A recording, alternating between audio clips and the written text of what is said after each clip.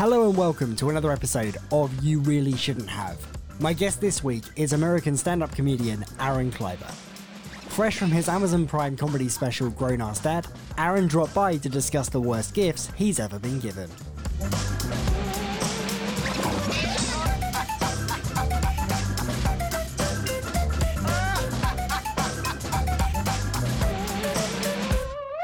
Aaron, hey, thanks so much for joining me on the show today. Great to have you on. What's up, brother? In terms of stand-up comedy, when did you first start performing and what are your memories of your early performances? In my bio, I have this little line that says that I've been performing since on top of my grandmother's coffee table when I was 5. I remember being so little where I was trying to moonwalk on the dinner table during Thanksgiving, probably when I was maybe 5 or 6 years old.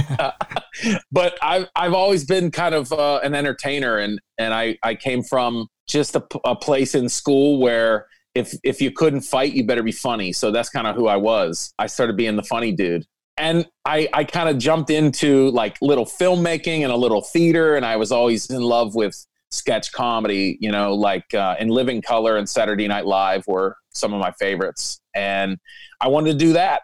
And in my pursuit of that, I became like an indie filmmaker and made a couple of my own comedy movies and did sketch comedy and did improv and ended up, going to Second City in Chicago, where a lot of Saturday Night Live people went. And I thought, well, that's what I need to do. And then I had some crazy tragedy one summer. My comedy partner that I did sketch and improv with, he had a tragedy in his life. And I also had my first child in the same month and bought my first house all in the same month. Oh, wow. And it kind of flipped my life around. So I was didn't have a comedy partner anymore. And I just thought, oh, well, what's solo comedy? I don't want to make my own movies anymore. That's not fun. And you know what I mean? And someone told me I should try stand-up. And I did. And it worked. You mentioned your kids there in the intro, and I know a lot of your material comes from your experience of being a dad. So you're a father of 3, and I wondered if some of the material sometimes writes itself with the stuff the kids do. Dude, that's all that happens. I mean, people always say like, how do you write what you write? I can only write what I know. And sometimes it's not an advantage. You get an you'll get like an all girls college, be like, can you do comedy for us? I'm like, well, I'm a dad in my 30s that talks about my 3 kids. And they're like, what? Don't you have anything else? Or like someone, you'll do like a call for a conference or a business, kind of show. And they'll be like, can you joke about accounting for 30 minutes? And I'm like, no, I don't so I can only talk about what I know. And that's being a dad with 3 kids. I didn't start talking about my kids until I had my second child. A little bit. I talked a little bit about my kids, but for some reason, once we had 2 kids, it just opened things wide up where your whole life now is your kids. Not that when you had 1, it wasn't, but 1 was so much, more manageable than 2. And we had 2 little ones. We had a toddler and a newborn baby. And that just kind of was like all you're thinking about. So you just write down things that make me laugh, make my wife laugh. I do take nuggets from real life.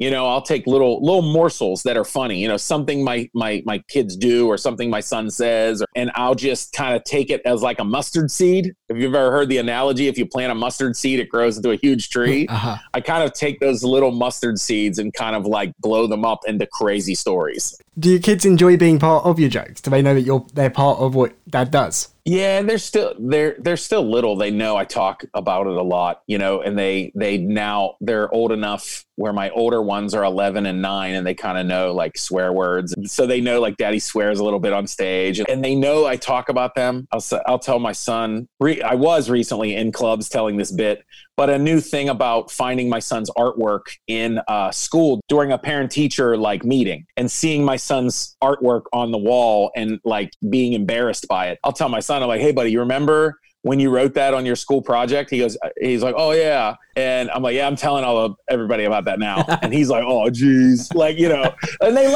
laugh because I think we all, like my family, my kids get it. Like my kids are kind of, I guess we're all born into making people laugh is a good thing, so using our own experiences and even our embarrassments, I think my kids know that it's okay to laugh at stuff like that. They're pretty good sports. I do worry that like I never want to do something that if my kids did see it, they would be like mortified. Because there are some comics that just, oh my God, they'll tell a story. I'm thinking about a friend in particular. I don't know if you know Bert Kreischer, American comedian, on his Netflix special. I mean, he talks about his daughters getting their period. I'm like, there's no way.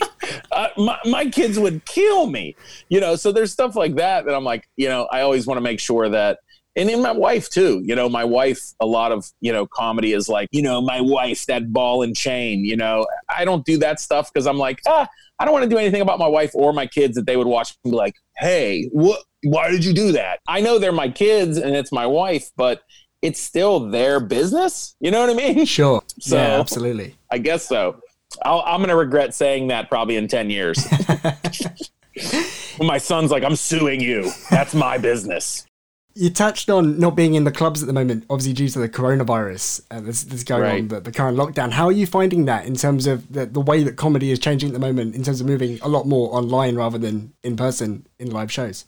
Yeah, it's very challenging. It is very challenging. You know, we all want to go back live, but my country's not doing so great. Everyone's pretty selfish. They want to go out. It's just not to the comedy clubs. You know, that's one of the live venues are one of the tightest places that I don't think they're going to last very long right now. So what I mean is it's going to be a long time for live venues. I have done a handful of comedy shows. I don't know if you know, but now people are doing comedy shows over Zoom. Yeah. You know, people are buying a ticket and you can go into Zoom and you're part of the gallery and you get to laugh at a comedian talking to a screen. It's weird. It must be weird for you, yeah, because I mean, I guess you don't get that audience reaction that you get in a club. I guess if people are on mute, you can't hear them laughing. Yeah, I'm more of an improvising comedian. So like, that crowd kind of, you know, once they start like liking something you're going on, you're like, oh, you like that? Oh, okay, we'll go with this. Well, you know, you know, you feel that energy they're giving you. And that's the weird thing that you don't get, that I'm so used to, is just kind of feeling like how the audience feels. You know, sometimes you'll hear them laugh over the computer speaker, like, you know, whatever. Oh my God. All right, Aaron, what's the worst gift you've ever received? Should I say one of my children? I have no idea. My grandmother, she's in heaven now with Jesus, but she always thought I was fatter than I ever was. Always. And I swear, I think I went from the age of 11 to the age of 25.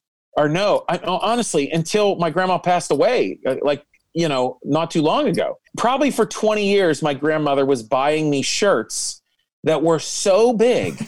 Listen, I'm a big guy. I'm a 2XL now, full disclosure. You know, my grandma, even when I was skinnier than a 2XL now, I'd be wearing an extra large, and my grandmother would get me a 4XL t-shirt. I'm like, what the hell? Like, I am not that. And it was like every time. And I was like, are you sure this isn't for my fatter Uncle Bill? Like, are you kidding me? Like, it didn't make any sense to me. So that always was almost like my grandmother fat shamed me my entire life. That's what it was like. So it was every time I would get something, I'm like, who the F is this for? Who is this? I can cover my car with this. So yeah, those are some of the worst. With the kids, I know that, you know, there's some crazy toys out there these days. Have they ever had any sort of, you know, random requests for Christmas and you're like, you know, what is that? Yeah, with like, well, there was a couple that we did get. Like my daughter randomly asked for a bow and arrow, and we were like, F it, let's do it, get it. But now she's like good. She's like, we have a little bit of a yard, and she's like walking and shooting. I'm like, okay, it's like Game of Thrones. Yeah, right. Robin of Pittsburgh. So there is stuff that, like, weird stuff that my kids will request, but the gifts that my kids get are the ones from, and you don't have kids yet, do you? No kids here. No kids here. I was going to say, you have a cool podcasting room. There's no way you have kids. Or you're rich. Yeah, this room would be a nursery. Get ready. My kids, it's from our parents. It's the grandparents. And people don't understand until you experience it. All of a sudden, when you have grandkids for your parents, they're rich all of a sudden. All of a sudden, your kids are rich. Actually, that's a great, I need to remember that. It's the first time I said that. It might be a good bit. Yeah. Like it seriously, as soon as you have grandkids, my mom has indispensable income. Like my little one, my third one, she's tiny 5-year-old, just turned 5. This girl has like 3 kitchen sets. She has like these huge play sets, these houses. Every holiday, they have to get a play set. And I'm like, could you stop? I have a whole convenience store, a kitchen, a bakery, a corner shop. I have a baguette place. I have a fake post office in my house. Like, you know what I mean? All these damn dumbass plastic toys I have to build with a drill. Those gifts, I am through with those. Have you ever had to hide your disappointment at an unwanted gift you've ever received? Oh my gosh. My mom, I'm afraid because my mom listens to everything I do, but my mom for a while, like I said, I've always been doing some form of comedy before really landing on stand-up professionally. Being an actor and a comedian, my mom wants to buy mom shirts. So for a while, there must have been like 5 or 6 years where my mom kept buying me, and I'm holding up my fingers, quote, funny shirts. Yeah. And it's like, she'd be like, look at this shirt I got you for your birthday, because you're a comedian. And it'd be like, it says like something like, I'm big in Europe. And she's like, because like, like you're getting famous, but you're also like big. And I have to be like, yep, that's hilarious. I'm going to wear this all the time. One she got me, I now wear ironically because it's so hilarious. It has a picture of a low battery, like a low cell phone battery. And it says, always hangry. I don't know if you ever heard of hangry. It's like angry and hungry. Yeah. And I'm just like, okay, mom, that was the last like funny shirt. I was like, enough funny shirts, like enough. But then my mom's like, we're going to come over and, cook out. And so I got to put on my always hangry shirt. Like I wear this every day. So I wear my mom's funny shirts because I don't want to think she's not funny, because she is funny. She is pretty funny, just not at picking novelty t-shirts.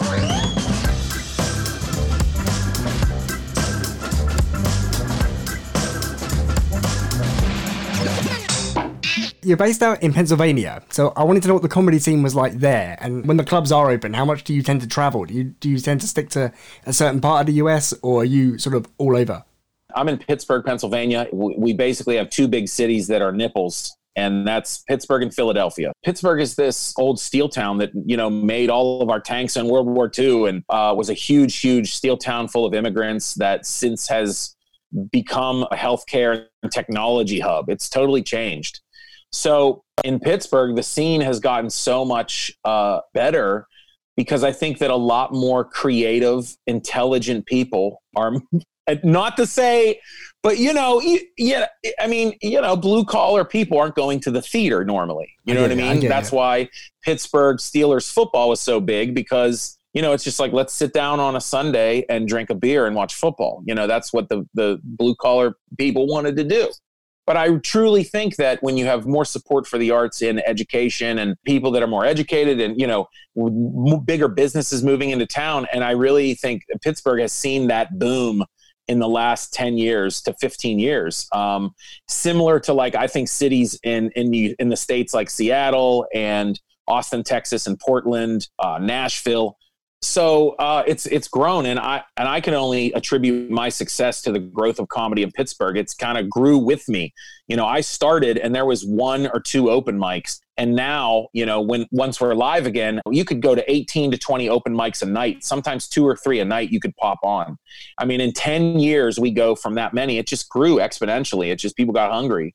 I started here, I started doing, around my city, but now, I've traveled all the way up into Canada in the middle of nowhere, and multiple cities, in Mexico. And, I've done Norwegian cruises that have gone all over the world. But they don't really count. Like, like if you're like, I performed in Serbia, and you're like, what are you talking about? What? You were 1,000 miles off the coast. We'll move on to your comedy special, Grown Ass Dad, which is currently on Amazon Prime. I watched it yesterday. I thought it was great. I wanted to know how the opportunity came about for you to have a comedy special, and is the preparation for that any different to, say, I mean, it must be different to a regular show, but is there more that goes into it rather than you just showing up and doing it?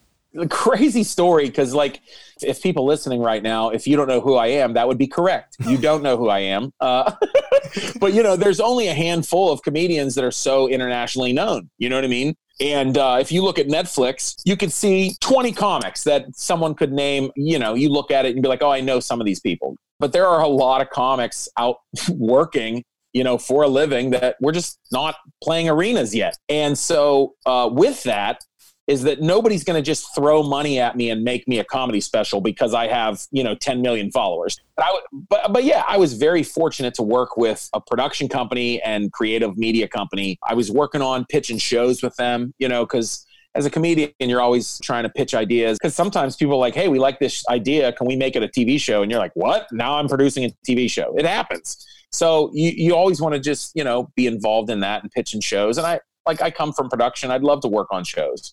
And this company was like, hey, we want to shoot some live stuff, some live performance. And I'm like, what do you mean, like stand up? And they're like, yeah, we'll shoot a stand up special. Do you want to do an album? And I'm like, what? I'm like, sure. It came out. I look like, Dave Chappelle. Like it's so like, it's one of those things again, like I'm just some fat dad from Pittsburgh, So having 7 4K cameras shoot my chubby ass on a huge stage is pretty crazy. But they were willing to do that, and they did. And the outcome, like I said, I don't deserve it. It looks gorgeous. And I filmed it in a theater in my hometown all over the United States. The steel tycoon, Andrew Carnegie, that's all from here, Pittsburgh, where I'm from, and particularly called Homestead, where all the steel mills were. He was the steel tycoon. He built libraries all over the country, tax write-offs. So we have this Carnegie Library music hall, this huge music hall that seats 1,100 people. When I was in high school 20 years ago, it was abandoned. Oh, wow. Like they didn't refinish it. I broke into it. I remember being dusty and like homeless people sleeping in there. And literally 20 years later, $100,000 production is happening and I'm on stage. It's crazy. And that's how that happened. Because, I don't have big management. But they saw something and they believed I would be funny to everybody, and that's cool, right? I mean, like the preparation for it, you mentioned that. It is very different. I mean, especially, I'm coming in doing this comedy special kind of with this company, Animal Media. And so it was like producing a film that was all going to be done in one night. That's really what it was. I mean, you do 2 shows. And you film both shows just in case. And that's kind of how you do it. But it's really like preparing to film a movie in one night. So I know during the lockdown, you've been busy with your own podcast and you've also had a couple of side projects as well. With my own podcast, my podcast is Grown Dad Business. And it's not just for dads. It's really just like comedy, nerdy stuff, food. It is dad things, but, parents, whatever. But like doing that, like now I'm able to, do my podcast through video and I never did that. I always did live. I like sitting in a room with people. Now, at home, I can, live stream over Zoom and record and talk to my friend like we're video chatting, but it's also an hour podcast. It's been so much fun. Being able to do that now is an excuse to just call any of my comedian friends from around the world and be like, hey, let's podcast. Let's talk. I just ended last week. I did a 50 episode kind of daily dad vlog every Monday through Friday. I just riffed and improved and, thought of a topic and just had fun with it. And I did that 50 episodes and that was neat. People like that. A lot of people watched it. And then since then too, I've been doing a live happy hour every Friday, 9 p.m. Eastern Standard Time. That's where I'm at. I get to do that, and it's different than a podcast because then I have 1 or 2 guests on, and sometimes we play games with the comments, and people, I give away prizes, and I have comedians call in from all over the country, and it's just like a wild variety show, and by the end of the show, I'm drunk, so it's fun. It's fun.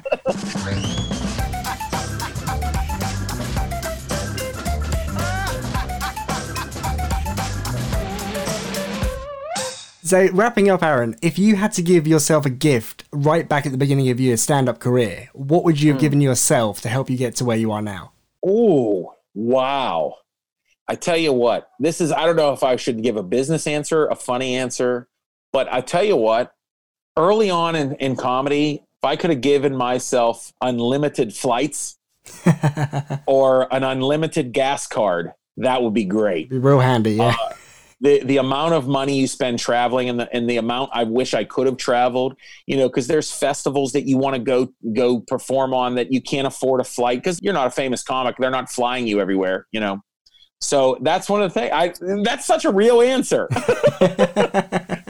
And where can people find out more about you and what you do? If you spell my name right in the name of your podcast, then anyone can follow me at Aaron Kleiber. You spelled it perfectly. Yeah, at Aaron Kleiber on all social medias. And then Amazon Prime, you can find Grown Ass Dad, my comedy special. And if you like podcasts, which clearly you like podcasts because you're listening to this one, my podcast, Grown Dad Business, not just for parents, but a comedian who happens to be a dad who kind of frames about everything I talk about. And I'm pretty nerdy, and I talk about food and hip hop and movies. And I have a lot of fun guests. So, yeah. Awesome. I'm easy to find. Aaron, thanks so much for joining me today. James, thank you so much, brother. Hey, good luck. I love this idea. I love it. Thanks again for listening to this episode of You Really Shouldn't Have. Be sure to subscribe to us on your chosen podcast service to make sure you never miss another episode. You can also find us on Twitter and Instagram at BadGiftsPod, as well as online at badgiftspod.com.